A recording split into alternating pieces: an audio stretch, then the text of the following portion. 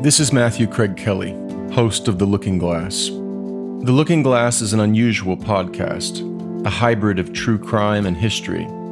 While there are many journalists, amateur historians, and true crime enthusiasts producing excellent podcasts these days, this one is different. I am a historian by training and a criminal investigator by profession. I aim to bring this expertise and experience to bear on the crimes we will be investigating, and hope to offer listeners valuable insights along the way. With a bit of luck, we may even solve a murder or two. And with that, let me welcome you to The Looking Glass. And the wheel of destiny has turned. The survival of peace and freedom will be determined by whether the American people have the moral stamina. 5-4. The great silent majority. Castle. Drive.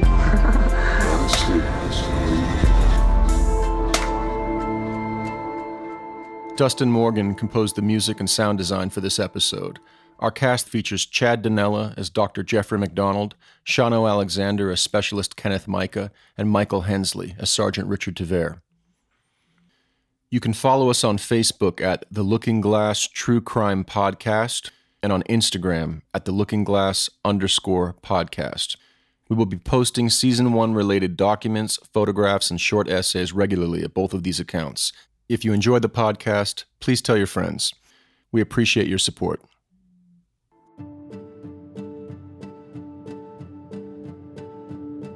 Each season of The Looking Glass will examine one crime. The inaugural season will take up the case of the Jeffrey McDonald murders, which have also been referred to as the Green Beret and Fatal Vision murders. Jeffrey McDonald was, as many who knew him have said, the all-American boy, a mother's and mother-in-law's dream. One of 3 children, he grew up in a working-class neighborhood of Long Island and seemed, from his earliest days, destined to transcend his humble origins. In high school, he was both captain of the football team and class president. His peers voted him most popular and most likely to succeed. He was handsome, athletic, and kind. He was also bright, and by some accounts, brilliant. Princeton University offered him a scholarship, in fact, and McDonald leapt at the opportunity. No one knew quite where young Jeffrey was headed, but it seemed obvious that it was toward success and accomplishment of some high order. From a young age, Jeffrey had a magnetic effect upon women. He reportedly lost his virginity when he was only 14, to the mother of one of his friends. The girls his own age adored him as well, but one in particular seemed to effortlessly play upon something deep in Jeffrey's psyche. She was gentle and soft-spoken, but also, in her way, strong and quite intelligent. Her name was Colette Stevens. She and Jeffrey first met in junior high school. The two would fall in love in high school and date on and off. Colette would print in her notebooks, over and over and over again, in all caps, Jeff, Jeff, Jeff. Even during periods when the two were romantically estranged, Jeffrey would turn up at Colette's house and offer to mow the lawn for her mother, Mildred, and stepfather, Freddie.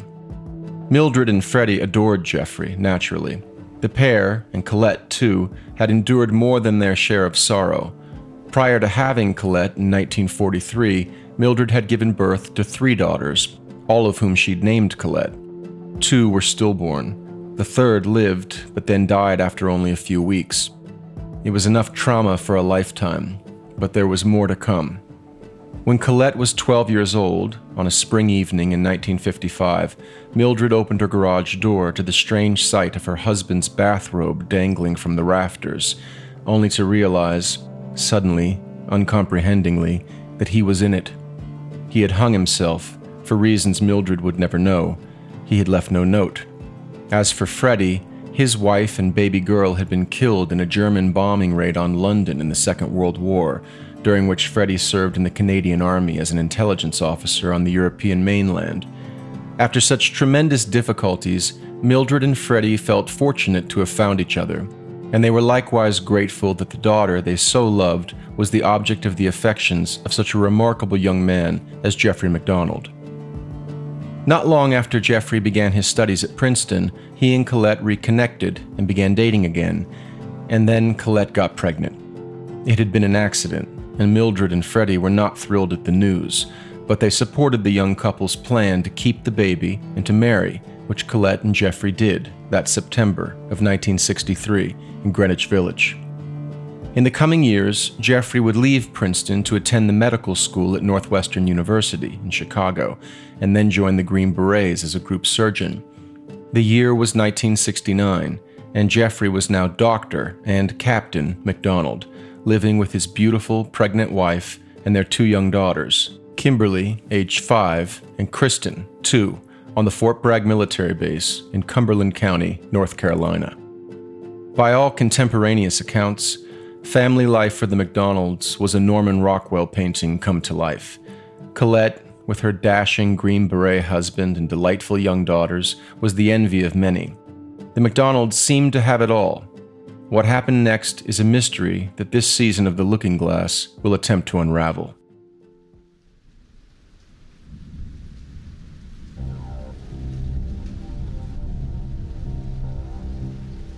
Around 3:40 a.m. on February 17, 1970, an emergency call came into the Carolina Telephone Company switchboard. An operator picked up the line, but there was only silence. She alerted her supervisor, Group Chief Operator Carolyn Landon, who checked the line and attempted to solicit some response from the caller, with no success. The call had originated from the Fort Bragg military base, so the operator immediately patched it through to the military police. After a few moments, a faint voice came on the line.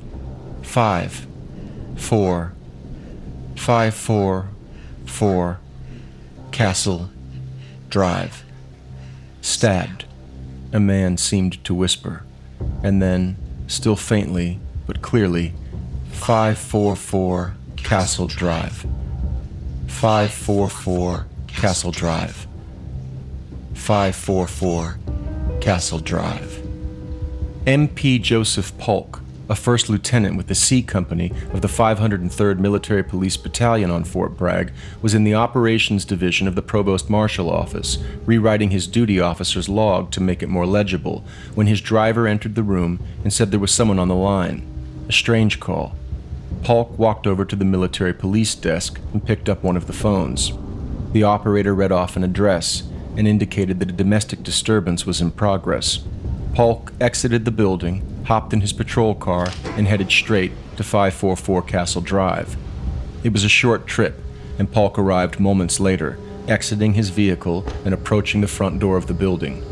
He knocked a few times, but received no answer. He then began pounding, but still no answer. He would need a search warrant to enter the premises, so he began walking back to his patrol car.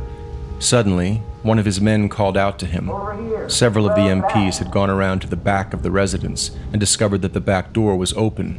The screen door was closed, but it was unlocked. Sergeant Richard Tavere made his way inside, walking gingerly through a small utility room and into the master bedroom, where he noticed the bodies of a man and a woman lying limp on the floor. He immediately ran back out and shouted, "We need to get some men back here. Someone's been stabbed." Tavere then returned to the bedroom, this time with his pistol drawn and 2 MPs in tow. He slowly approached the man on the floor, who appeared to be conscious. The man's head was resting on the woman's left shoulder. MP Kenneth Micah knelt down beside him, touching his face. "Check my kids. I heard my kids crying," the man whispered. He also instructed the MPs to feel for a pulse on his wife's leg. Micah leapt to his feet and rushed out into the hallway, which ran from the master bedroom through the center of the apartment, opening at the other end onto a small living room and kitchen. Micah hurried down the hallway and glanced briefly into the living room. A light was on in the kitchen. It cast a dim glow over the adjoining living room, where, apart from a coffee table and potted plant that were laying on their sides, nothing seemed to be out of place. He then walked back down the hall in the direction of the master bedroom, stopping at the open doors of the 2 children's bedrooms, which were located on either side of the hall. Micah drew the beam of his flashlight across one of the darkened rooms and then the other, and could make out, in each, the body of a young child, lying motionless on a bed, partially covered by a comforter. The 23-year-old MP then continued back to the master bedroom. He knelt beside MacDonald. What happened here? He asked. The army captain appeared to be in shock. He mumbled, There were 4. Acid is groovy. Acid is groovy. I can't breathe. I need a chest tube. Micah, like the other MPs, was green, inexperienced. He didn't know what a chest tube was, but he had learned how to administer mouth-to-mouth resuscitation, and as MacDonald passed out, Micah placed his lips to the captain's and attempted to revive him. MacDonald reawakened, panicked. My kids! My kids! And Micah restrained him, assuring MacDonald that the other MPs were with his children, only for the captain to pass out again. This cycle repeated at least 3 times before the medics arrived, hoisted MacDonald onto a stretcher, and carried him out the front door and into a waiting ambulance. Micah's reassuring words regarding MacDonald's 2 young daughters were false. Both children were dead. Kimberly had been viciously struck in the head and face. Her little skull was misshapen, and she had sustained multiple stab wounds. Her 2-year-old sister, Kristen, had been stabbed 4 times in the chest, once in the neck, and 12 times in the back. MacDonald's wife, Colette, had been stabbed 37 times and beaten severely. Her right wrist and left arm were broken, and she had been struck, apparently with an object, about her head and face. There was blood everywhere, but most conspicuously on the headboard of Jeffrey and Colette's bed, where someone had spelled out the word pig in red, vertical, capital letters. On seeing this, the military investigators all had the same thought. Pig is what had been written in blood on Sharon Tate's front door 6 months earlier, after the Manson family had slaughtered Tate and her house guests on Cielo Drive in Los Angeles. Had the Manson family come to North Carolina?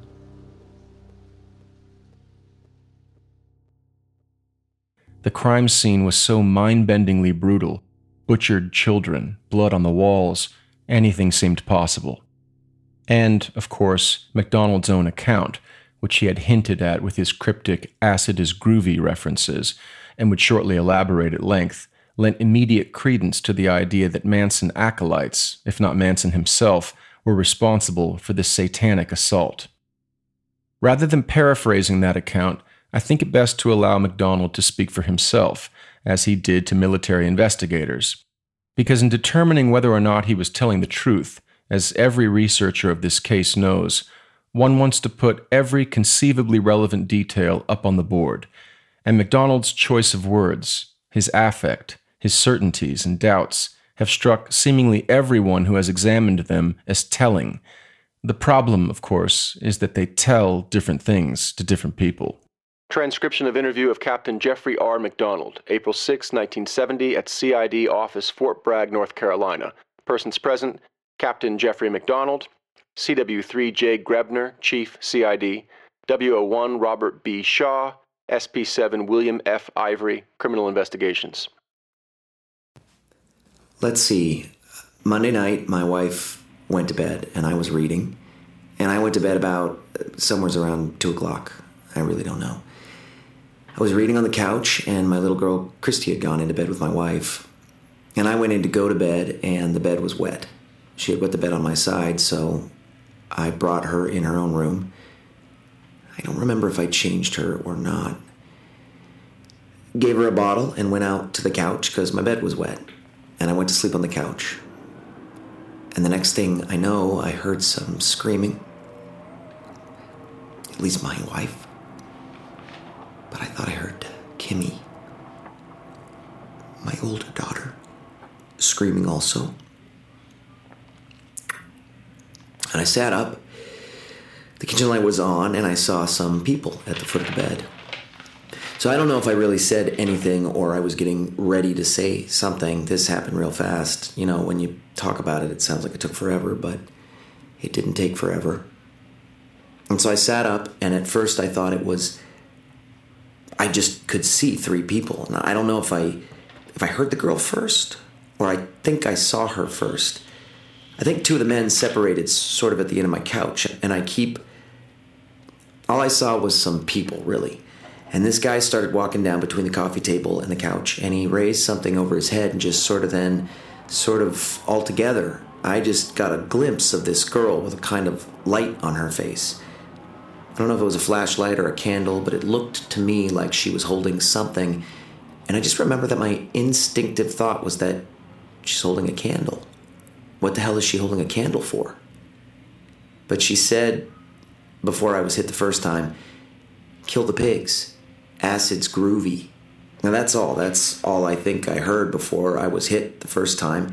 And the guy hit me in the head, so I was knocked back at the end of the couch, and then I started struggling to get up, and I could hear it all then.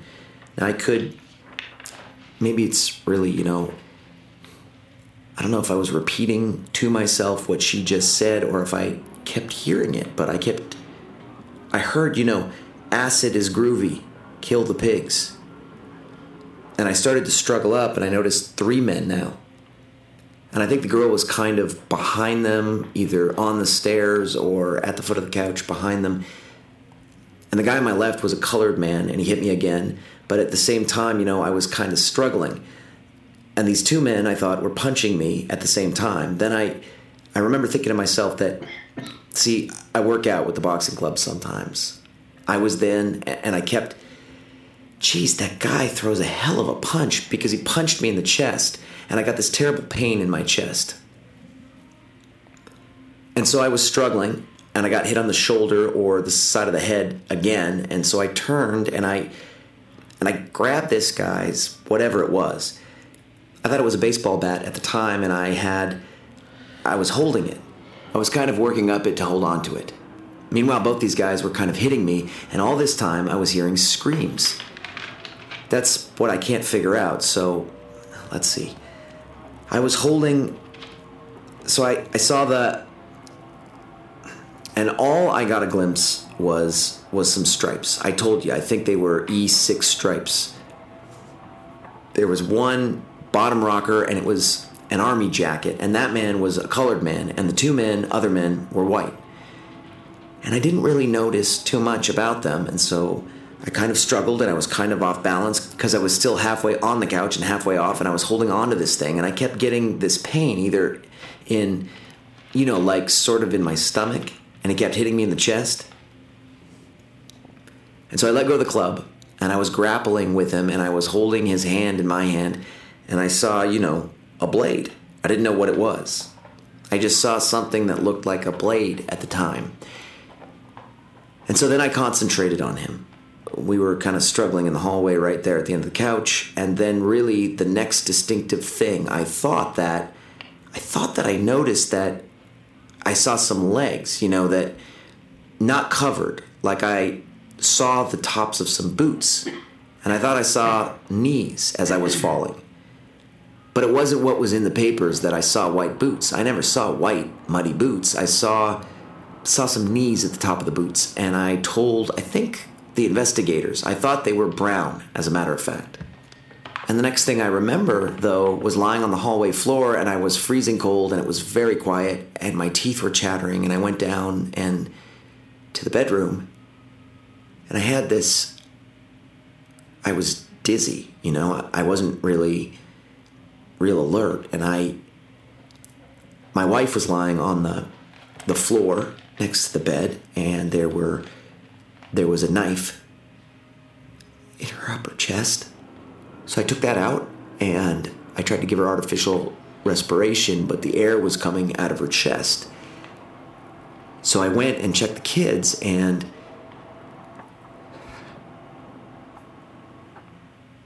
just a minute. And they were, had a lot of, there was a lot of blood around. So I went back into the bedroom, and this time I was finding it real hard to breathe, and I was dizzy. So I picked up the phone, and I told this asshole operator that my name was Captain McDonald, and I was at 544 Castle Drive, and I needed the MPs and a doctor and an ambulance. And she said, "Is this on post or off post?" Something like that. And I started yelling at her. Finally I told her it was on post, and she said, "Well, you'll have to call the MPs." So I dropped the phone, and I went back, and I checked my wife again, and now I don't know. I assume I was hoping I hadn't seen what I had seen, or I was starting to think more like a doctor.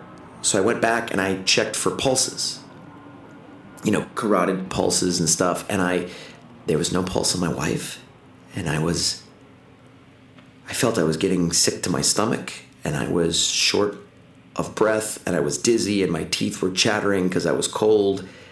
And so I didn't know if I assumed I was going into shock because I was cold. That's one of the symptoms of shock. You start getting chills. So I got down on all fours, and I was breathing for a while. Then I realized that I had talked to the operator and nothing really had happened with her. But in any case, when I got back to check my wife and then went to check the kids, a couple times I had to, thinking that I was going into shock and not being able to breathe.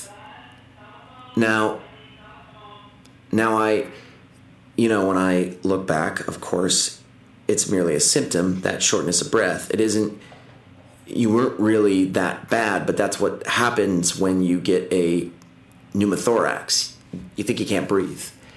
And I had to get down on my hands and knees and breathe for a while. And then I went in and checked the kids and checked their pulses and stuff. And I don't know if it was the first time I checked them or the second time I checked them, to tell you the truth, but I had, blood on my hands. I had little cuts in here, and my head hurt. So when I reached up to feel my head, my hands were bloody, and so I think it was the second circuit, because by that time I was thinking better, I thought, and I went into that. I went into the bathroom right there and looked into the mirror and nothing looked wrong. I mean, there wasn't really even a cut or anything. So then I went out in the hall. I couldn't breathe, so I was on my hands and knees in the hall, and it kept hitting me that really nothing had been solved when I called the operator.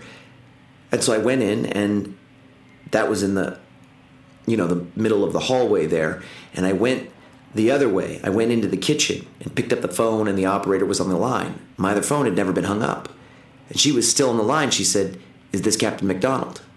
And I said, "Yes, it is." And she said, "Just a minute." And there was some dial tones and stuff, and then the sergeant came on, and he said, "Can I help you?" So I told him that I needed a doctor and an ambulance, and that some people had been stabbed, and that I thought I was going to die. And he said, "They'll be right there." So I left the phone, and I remember going back to look again. And the next thing I knew, an MP was giving me mouth-to-mouth respiration next to my wife. Now, I remember I don't know if it was for the first or second trip in the bedroom to see my wife, but I saw the back door was open. But that's immaterial, I guess. That's it. That's it. That's it. That's it. That's it. That's it. That's it. That's it.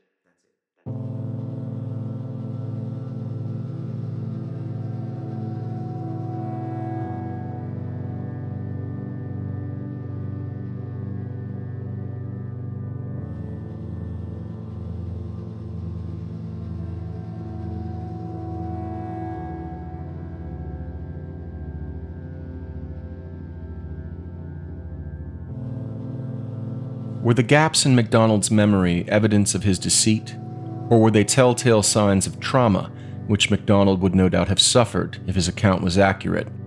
Was the halting way in which McDonald related his story a giveaway that he was conjuring on the fly, sidestepping self-contradictions like so many landmines? Or was that just how an honest person, one determined to recall every relevant detail, would speak?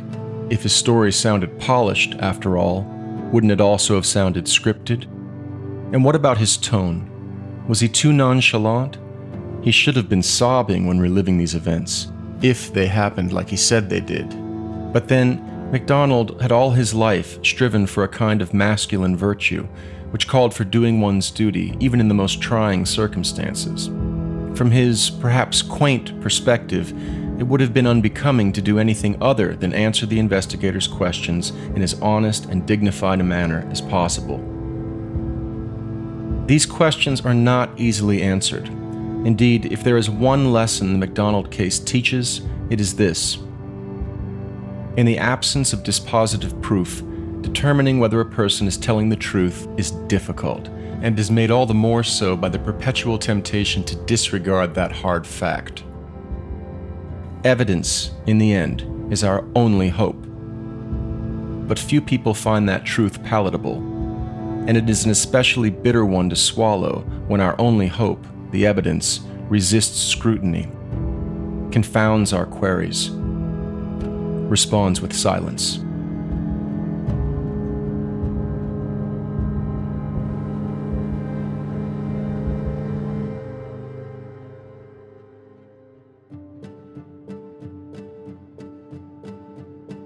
Indulge me in a brief moment of autobiography.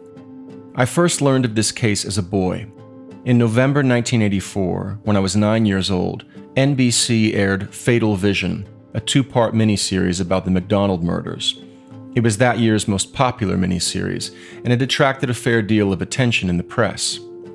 At some point, I caught a glimpse of an advertisement for Fatal Vision. As I recall it now, the ad displayed the silhouette of a man standing in the doorway of a child's twilit bedroom, his long shadow cast across the length of the room and perhaps over the bed where the child was sleeping. Knowing nothing of the image's referent, I still detected its ominous connotations, and therefore asked my mother what it was about. A year or so earlier, someone had, for some reason, left me in front of a television for 90 minutes when another TV movie, Helter Skelter, was airing. That was my introduction to Charles Manson. It scarred me for life, but also gave me the background understanding necessary to appreciate my mother's response when I asked her about the Fatal Vision ad.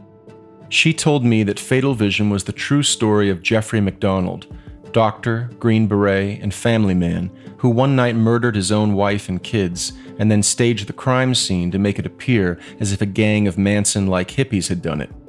To make his story more believable, she told me, MacDonald had wounded and even gone so far as to stab himself. But, as a surgeon, he'd known just where to inflict the wounds so as to ensure they weren't fatal. Among the clues that alerted Army investigators to MacDonald's ruse, the story continued, was the presence in his home of a copy of Esquire magazine, which contained an article about the Manson crimes, the details of which were suspiciously echoed in MacDonald's story. I was 9. She was my mom, so that was that. I had, so far as I was concerned, learned a bit of history. Jeffrey MacDonald was the guy who murdered his family and then tried to make it look like Charles Manson had done it.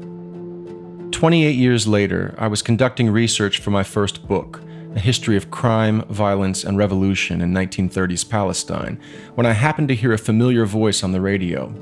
It was the esteemed documentarian Errol Morris, who had directed The Thin Blue Line, The Fog of War, and many other excellent films. I identified with Morris as a fellow fact fetishist, a guy who was driven, somewhat pathologically, to get the details of a story right, to get to the bottom of things. For that reason, Morris's interview on this occasion jarred me. He had a new book out, A Wilderness of Error, which, it became clear upon listening, contended that Jeffrey MacDonald was, in fact, innocent. That, in turn, meant that MacDonald's story of hippie intruders was true, and that, in turn, was obviously false.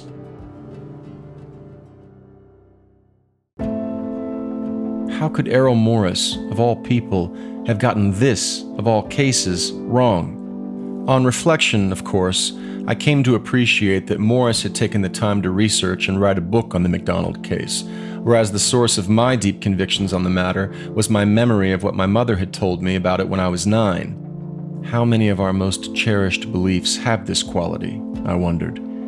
I resolved to pick up A Wilderness of Error and to give Morris a shot at persuading me.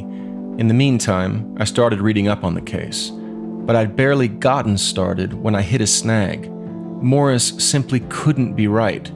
There was a detail in MacDonald's story that all but screamed fraud. It was the chant MacDonald had placed on the lips of his floppy hat-wearing, candle-holding female attacker. "Acid is groovy, kill the pigs," she'd supposedly repeated, while MacDonald's other male attackers were pummeling him. Acid is groovy, kill the pigs is not something actual hippies say. It's a cliché, It's what a type A alpha male imagines hippies would say. This conviction led me to declare with confidence that Errol Morris, for all his investigative acumen, had been hoodwinked by a charismatic con man. I have since come to appreciate that this intuition, that MacDonald's story is simply too implausible to be true, may be the very heart of the case. Perhaps not everything, but a great deal hangs on whether or not the implausibility claim holds water, and the only way to make that determination is to do some proper history. Generally speaking, people are convinced that Jeffrey MacDonald is guilty not because he is, although he may in fact be, but because they believe Joe McGinnis's story about MacDonald as told in the book Fatal Vision. But Fatal Vision, as we will see, is not a reliable history of the case. And while a number of other books and films have been made about the MacDonald murders, all of them helpful, we will seek in this season to examine the murders as a historical event, bringing the criteria of historical authenticity to bear upon the available evidence. No one has done this. Beginning next week, in Episode 2, we will. That's next time on The Looking Glass.